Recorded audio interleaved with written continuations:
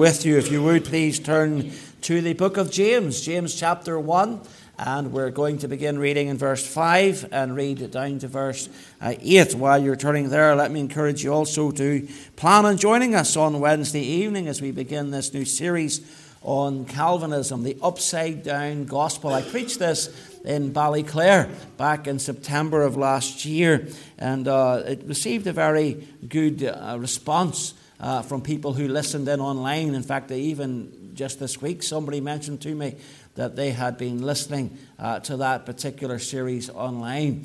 And I want to take that series and kind of expand it a little bit and teach it at a slower pace here, because I've only got 7 services there to teach it. And so I can take a bit more time here, and hopefully we can focus in on it and understand the ramifications of the doctrines of Calvinism. So I do encourage you to come out for that, and I think it'll be a blessing and a help to you in your walk as a believer. But this morning we're in James chapter 1 and verse 5. James chapter 1 and verse 5. And James says this: "If any of you lack wisdom, let him ask of God, that giveth to all men liberally, and upbraideth not, and it shall be given him. But let him ask in faith, nothing wavering. For he that wavereth is like a wave of the sea, driven with the wind and tossed. For let not that man think that he shall receive anything of the Lord. A double-minded man is unstable in all his ways." And we trust the Lord will add his blessing to the reading of his precious word. Well, last Sunday morning we thought about the reality of trials. James raised the issue of the trying of our faith, and we thought about how God provides for us in the midst of trials. But James now takes us a little step beyond that, and he wants to speak about wisdom as one of our greatest needs in trial. You know, the story is told of a woman who was going through a great trial. She had had a stroke, and then to boot, her husband had gone blind, and then he had been taken into hospital and was not expected to live. And so one Sunday morning, as she was leaving the service, the pastor assured her of his prayers. But she shocked him when she said, "Pastor, what are you asking God to do?" And he said, "Well, I'm asking God to help and strengthen you." And she said, "Well, I appreciate that, but pray about one more thing. Pray that I will have the wisdom not to waste all of this. Pray that I would have the wisdom not to waste all of this." You know, in the midst of trials, we need wisdom. And wisdom helps us think with the heavenly mind. It helps us to think differently than we would have thought before we knew the Lord. And it helps us think differently to the world and the society around us. The great Bible commentator Spiros Soriates said this in respect to wisdom: "Unless there is within us that which is above us, we shall soon yield to that which is around us." Unless there is within us that which is above us, we will soon yield to that which is around us. And so in writing to the 12 tribes scattered abroad, James knew that they would need wisdom more than anything else. They had jumped out of the frying pan of persecution in Jerusalem into the fire of persecution in the Roman Empire. And things weren't easy. So the transition from verse 4 of this chapter, which speaks of the reasons for our trials, to verse 5, which speaks to the proper response of our trials, is a quite natural one. So what has James got to say to us today about wisdom? Well, first of all, I want you to see that every Christian will require wisdom. Every Christian will require wisdom. Notice what he says there in verse 5. "If any of you lack wisdom." If any of you lack wisdom. And the truth is that at some point in our lives, maybe even many times in our lives, we lack wisdom. You know, we don't always have the right answers. And we don't always know what to do right away in every particular circumstance. Certainly I don't. Many times I've been left scratching my head, thinking, what's the right thing to say here? What's the right thing to do? How should I respond to this? How should I approach this problem? And if you're honest, you've had those difficulties also. In other words, at times we lack wisdom. Wisdom is about knowing what to do and what not to do. Wisdom is about knowing what to say and what not to say. Wisdom is about knowing how to approach or not to approach a particular circumstance. Wisdom differs from knowledge in that knowledge is what you know, but wisdom is about what you do with what you know. For example, one writer put it this way: knowledge is knowing that a tomato is a fruit. Wisdom is not putting it in a fruit salad. That's the difference between knowledge and wisdom. Now, the truth is there are many people in this world who are very knowledgeable, and yet there are not very many people who are all that wise. You know, a person can be very smart, be highly educated, can be intelligent in every sense, and indeed very well schooled and knowledgeable about many things, and yet still lack wisdom when it comes to dealing with day-to-day problems that life throws up from time to time. And some of the most knowledgeable people that I know have also turned out to be among the most foolish people that I know. King Solomon, who requested wisdom of God, said this and counsels us in this regard. He said, "Get wisdom, get understanding, forget it not. Neither decline from the words of my mouth. Forsake her not, and she shall preserve thee. Love her, and she shall keep thee. Wisdom is the principal thing. Therefore, get wisdom." And I love this last line. He says, "And with all thy getting, get wisdom." You know, do you ever think about life? Life is about getting, isn't it? We're going to have to get the groceries in.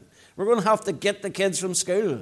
You know, we're going to have to get a new suit for that wedding. We're going to have to get this and get that. And Solomon says, you know, and all the things that you get in life, and all your gettings, get wisdom.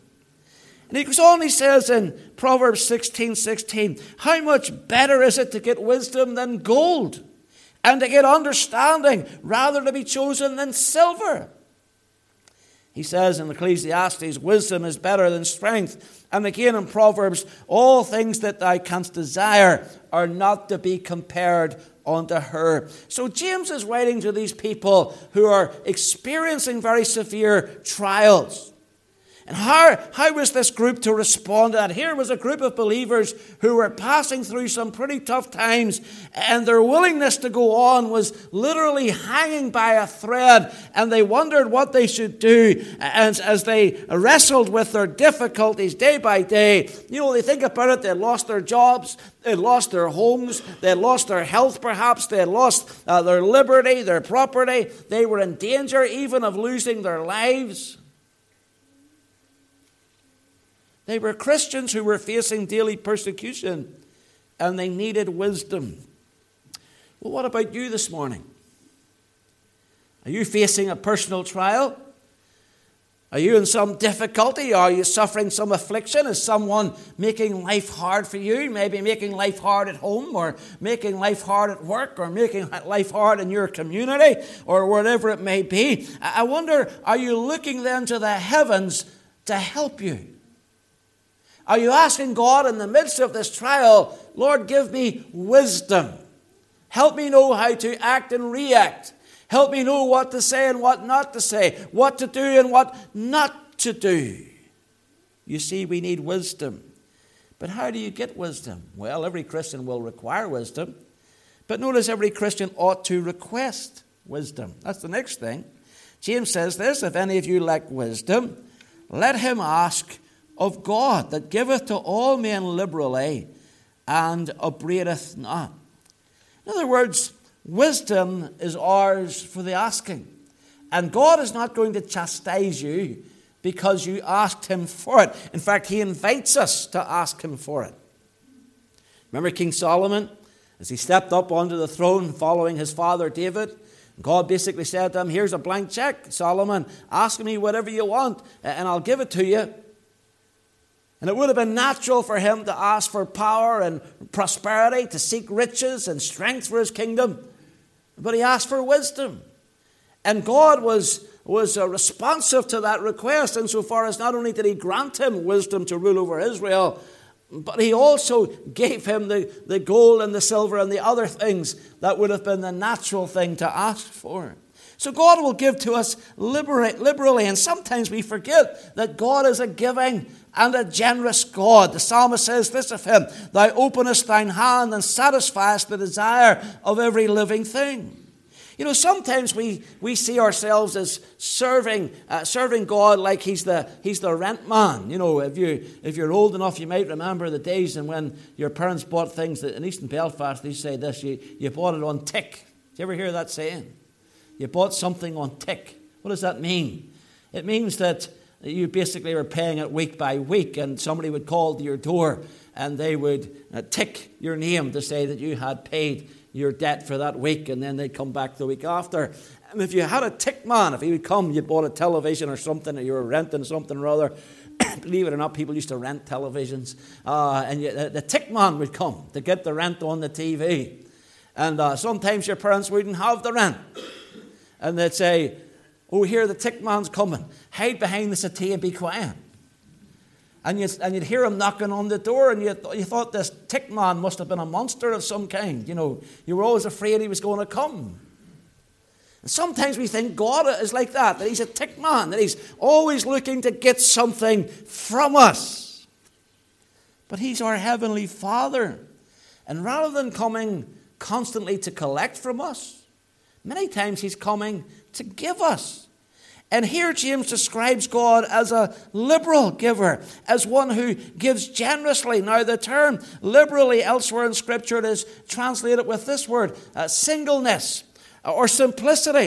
It has to do with the purest form of giving. God is the most sincere giver. He's the most genuine giver. You know, sometimes we give and we expect to get in response. Sometimes we give and we have a motive for giving that is selfish. But God never gives that way. God always gives in our interest, out of care for us. And he's always giving out of care for the one who's the recipient. So the psalmist presents God with one who gives with an open hand. And James adds that he gives with a full heart.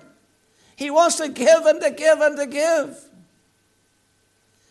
And James adds another term to this picture of God. Not only is God generous and sincere in his giving, but he says he upbraideth not. What does that mean? It means that he doesn't scold us when he gives us. That he doesn't give us in a spirit of chastisement or reproach. He's not begrudging in his giving. He doesn't say, well, you know what? I knew you'd come running to me eventually. Did you ever hear somebody say something like that? You go to them, oh, I knew you'd be coming someday. Well, that's a person who's scolding you when they're giving to you. But God doesn't do that. He expects us to run to him. He's looking for us to run to him. And nor does he withhold from us because we've asked too much or we've asked too often. His giving comes as the purest expression of who he is and not who we are. So every Christian will require wisdom. Every Christian ought to request wisdom. And every Christian may receive wisdom. Notice what he says here. If any of you lack wisdom, let him ask of God that giveth to all men liberally and upbraideth not, and it shall be given him. See that? God says if you ask for it, I'll give it to you. If you seek it, you'll find it. I have it here for you. If you want it, it's yours. You know, sometimes we get this idea that God reserves his blessings for a select few, for a little elite group. There used to be a woman in our church in Dublin when I pastored there, and I was just a young man, and she was probably in her middle-aged years, and she used to say to me all the time, oh, it's all right for you, she says, you were born with a silver spoon in your mouth. And you would say that about somebody if you resented the fact that they had some kind of privileged background. You know, you thought that they were, nobility or something, or their parents were exceptionally wealthy. But I wasn't brought up in that kind of home. My parents weren't exceptionally wealthy by any standard. And so I used to think to myself, why does she say that about me? In fact, at that time I was virtually paid nothing. So, I had literally nothing in terms of this world's goods just about. He and I were living hand to mouth week by week. But she would say this all the time. Oh, she says, you're born with a silver spoon in your mouth. And the more I thought about it, I realized that what she was saying was she was looking at my life and she was thinking to herself that compared to her life, my life seemed blessed. My life seemed somewhat easier, that it seemed more privileged than her life. It's almost like she was saying, well, you're God's wee pet, but I'm not that way. God treats you different from the way he treats me. Well, friends, that's not true. That's not true. And James denies that. He says, if any of you, he doesn't say this is just something for the pastor to have, or the elders to have, or the deacon to have, or the Sunday school teacher to have. This isn't just somebody who sits on a board who can. No, this is for anybody. If any of you lack wisdom, notice it says that if you ask, that God gives to all men. If any man will ask for wisdom, it shall be given him. That's the promise of God, and you can hold on to it. You see, God is not exclusive, but he's inclusive in relation to this gift of wisdom. It doesn't matter about your spiritual state. It doesn't matter about your intellectual state. It doesn't matter about your financial state. It doesn't matter about your physical state or your mental state or your social state. None of that really matters. All that matters is that you come with sincerity before God and you say, Lord, I need wisdom. God has promised to give it to you. The only condition you must meet is to acknowledge your need and to ask for God's help. Look with me in Proverbs chapter 2, because this is a theme that the Bible comes back to again and again and again. God wants us to have wisdom. He wants us to be smart in the daily trials of life. He wants us to respond to our problems in a way that glorifies him. In chapter 2 of Proverbs, in verse 6, it says, for the Lord giveth wisdom. Out of his mouth cometh knowledge and understanding. Notice it comes from his word. The Lord gives wisdom. Out of his mouth, we might say, out of his word cometh knowledge and understanding. Go a few pages over in your Bible to the book of Ecclesiastes. The very next book of the Bible, chapter 2, Ecclesiastes chapter 2 and verse 26. It says, chapter 2, 26, Ecclesiastes, for God giveth to a man that is good in his sight wisdom and knowledge and joy. But to the sinner he giveth travail to gather and to heap up, that he may give to him that is good before God. God gives to a man that is good in his sight wisdom and knowledge and joy. Let's go to the New Testament, to the Gospel of Luke and chapter 21. The Gospel of Luke, because this is as much a New Testament teaching as it is an Old Testament teaching. Luke's Gospel, chapter 21 and verse 15. And this is talking in the context about the Jewish people, Jewish believers during the tribulation period, and how they'd be brought before the courts of the land and would be prosecuted. And what would they say in that day? And verse 15 tells us, for I will give you a mouth and wisdom, which all your adversaries shall not be able to gainsay, nor to resist. You see, right throughout the Scriptures, we find that God is giving us wisdom. Psalm 119 says that through thy commandments hast made me wiser than mine enemies. Thou through thy commandments hast made me wiser than mine enemies, for they are ever with me. God says you can be wiser than your problems, that you can be smarter than your enemies, that he will provide his wisdom. So every Christian will require wisdom, every Christian ought to request wisdom, and every Christian may receive wisdom. But some Christians are refused wisdom. Now, I want you to get this morning. Although wisdom is on offer, And although it's a genuine offer, and although God holds it out with an open hand and says you may have it, and he wants to bless us with it, some Christians miss it. They don't get it. Why? Because they question the reality of God's promise. So either they don't ask for it in the first place, and therefore they don't get it, or they ask in doubt. They come and their prayer is overshadowed with the cloud of doubt, and they're questioning whether or not this is really a worthwhile venture. Notice what James says. Let's go back to James for a moment in chapter 2. He says, let him ask in faith, nothing wavering. For he that wavereth is like a wave of the sea, driven with the wind and tossed. For let not that man think that he shall receive anything of the Lord. A double-minded man is unstable in all his ways. Now, faith is not something that you add to your prayers. It is something that issues. Prayer is something that issues from your faith. Faith is not something you add to prayer.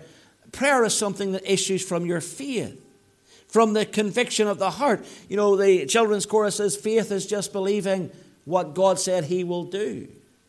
Well, let's make that a little bit more adult and say that faith is just believing God's promises. Faith is taking God at his word. Faith is accepting what the Bible says and acting upon it. And so to pray in faith is to pray confident in the knowledge of God's promises in his word. But some people, in the midst of difficulties, if you were to say to them, you should really ask God for wisdom, they would see the sense of what you were saying, but then, on the other hand, they would kind of doubt whether that was going to help them out of their trouble. And so the Bible describes them as being like a wave of the sea, driven with the wind and tossed. Now, I'm going to pick on my wife. Because you like it when I pick on my wife, don't you? She loves it. One of the things I love about my wife is how indecisive she is sometimes. Sometimes, not all the time. Particularly so when she's wanting to buy something. It is just misery. For example, one time we were going to buy a new kitchen. And I took her to this kitchen showroom. And we said to the man, we want to buy a new kitchen. And he says, what kind of kitchen do you want? And we gave him an idea of the kind of kitchen. Hazel gave him an idea of the kind of style of kitchen that she wanted. And he says, okay. And he goes over and he pulls out this drawer full of cupboard fronts. And he lifts out one and he says, how do you like that one? And she goes, yeah, that's nice. And he gets another one. He says, how do you like that one? And she goes, yeah, that's nice. And he gets out another one. Well, what about this one? Aye. Gets another one. What about that? See, by the time he was finished, the whole shop was covered. And then she goes, I don't know, I don't want any. And she walked out. And I said, what do you mean you don't want any? We went to that shop to buy it. She says, no, he gave me too much choice. She said, I don't want that much choice. So later on, we phoned another company out. This is literally what happened. The salesperson came out to our house. He says, do you want this one or do you want that one? She says, I'll have that one. She made the decision. One time we were on holiday in Crete. We were walking down the main street of the capital there, Heraklion. We were walking down the main street. We were going to lunch, I think it was. There's myself and Hazel and our son Paul. And I said to the two of them, I says, now let's just keep walking. Don't be distracted by the shops. We're going for lunch. Let's just keep walking until we get to the square and we'll have lunch. I says, do not look to the left or right. People will drag you into shops. Got halfway up the street. I looked at Paul and I says, where's your mommy? He says, she went into a shop down there. Well, I knew that she was looking for a silver necklace. And so I knew which shop she'd be in. There was a jeweler's down there. And I says, come on, we better go and get her. And so we went into the shop, and the shop owner was standing with his wrist out. And he had, from his elbow to his hand, a whole armful of silver necklaces. And I walked in, and he holds up one, and he goes to Hazel, would you like this one? Would you like this one? What about this one? And he did this about 20 times. And here's how I know that this is not going well. There comes a point where she stops talking. And she starts muttering. So he goes to her, what do you want? And she goes, This is great. See, she's laughing because she knows it's true. She just goes, she starts speaking in tongues. And I go, so I'm like, oh, we're past the post here. He's not going to get a sale here. So he goes, do you want this one? You want that one? so finally the poor man looks at me in frustration and he goes, what does she want? And I said, she doesn't want any of those, mate. And we left. Now, if he had been smart, he would have just said, oh, a silver necklace. We'll have this one, and we'll have that one. And she'd have said, oh, I'll have that one. And she'd have made a sale, and we would have left. Now, to be fair to my wife, she's not always indecisive. She's probably decided already to reduce my dinner substantially. And she's certainly not decisive when it comes to the Lord. She's very sure about the promises of the Lord, and I appreciate that about her. But, you know, there are people who, when it comes to life's troubles, are tossed to and fro like that. And more important things than necklaces and cupboards, you know, when it comes to life's trouble, they get tossed to and fro, up and down, back and forth, in and out. They're not quite sure what to make of them, as to whether God can really be trusted in the troubles. They can't make up their minds as to whether or not they ought to petition God. So they come to the throne of grace 1 minute, and they ask God for divine wisdom, and then they head off to worship at the altar of worldly wisdom next. And a person like that can never have or know the blessing of God and of His generosity that would fall from heaven if they would ask in faith, believing. They're double-minded. It literally means two-souled. It's like there's two souls inside of them. There's a wrestling match going on there. And they want the best of both worlds. They want to live by God's wisdom on the one hand, but also to keep their oar in and live by their own wisdom on the other hand. And God says, that'll not work. He says, you're not going to receive anything from me. And you're going to end up unstable in all your ways. It's going to impact your life. The word unstable means unsteady. Never sure.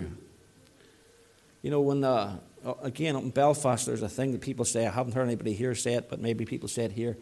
But when people are having a hard time about something, they'll say, oh, I'm distracted. Do you ever hear somebody say that? Is that a Belfast thing? People say, oh, you know what, Pastor, I'm distracted. When somebody says I'm distracted, it means their head is turned, that there's something going on in their life, and that's all they can focus on. Trouble. I'm distracted. I don't know which way to turn. That's what the word unstable means. It means that I'm distracted, that somehow or other I've been taken off course, that my life is, that my thoughts are fluctuating back and forth, that somehow or other I've become unsettled, that I'm inconstant, that I cannot make up my mind about what to do and whether or not I can trust God and His promises. I wonder, is that you this morning? Are you distracted?